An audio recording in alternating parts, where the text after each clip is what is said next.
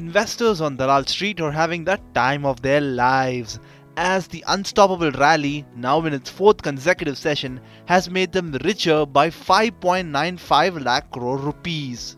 Benchmark indices continued their upward trajectory day despite the fast spread of COVID cases on expectations of a robust result season and a less hawkish testimony Fed Chair Jerome Powell. At close, Sensex surged to a high of 61,218 in late trades and ended 553 points higher at 61,150. Likewise, the NSE counterpart Nifty 50 index ended with a gain of 156 points at 18,212.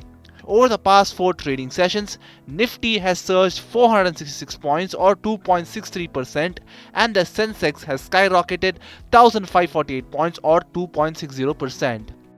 ICICI Bank, Tata Steel, NTPC, Bajaj Finance, Kotak Bank and HDFC were the other prominent gainers. On the flip side, Titan declined 1.5%. Tech Mahindra and HDFC Bank were the other notable losers. On the sectoral front, realty, auto, energy, FMCG and banking stocks led from the front, while the Nifty IT index ended flat and the pharma index saw some selling pressure. The broader markets also finished with smart gains. The BSE Mid-Cap Index was up by 1% and the Small Cap Index gained 0.7%.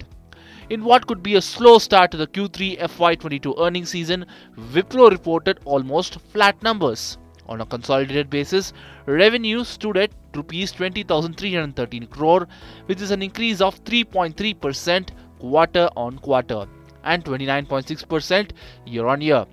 On the bottom line front, the company posted a net profit of Rs 2,970 crore, an increase of 1.3% quarter on quarter, while it had reported a net profit of Rs 2,930 crore in the previous September quarter. After a hiatus sell-off in yesterday's session, shares of Vodafone Idea saw some relief rally and ended with gains of 9%.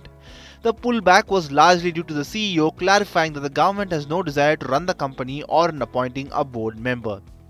IT major Infosys ended with a gain of 1.1%. TCS, however, was down 1.5% in trades awaiting the Q3 result announcements.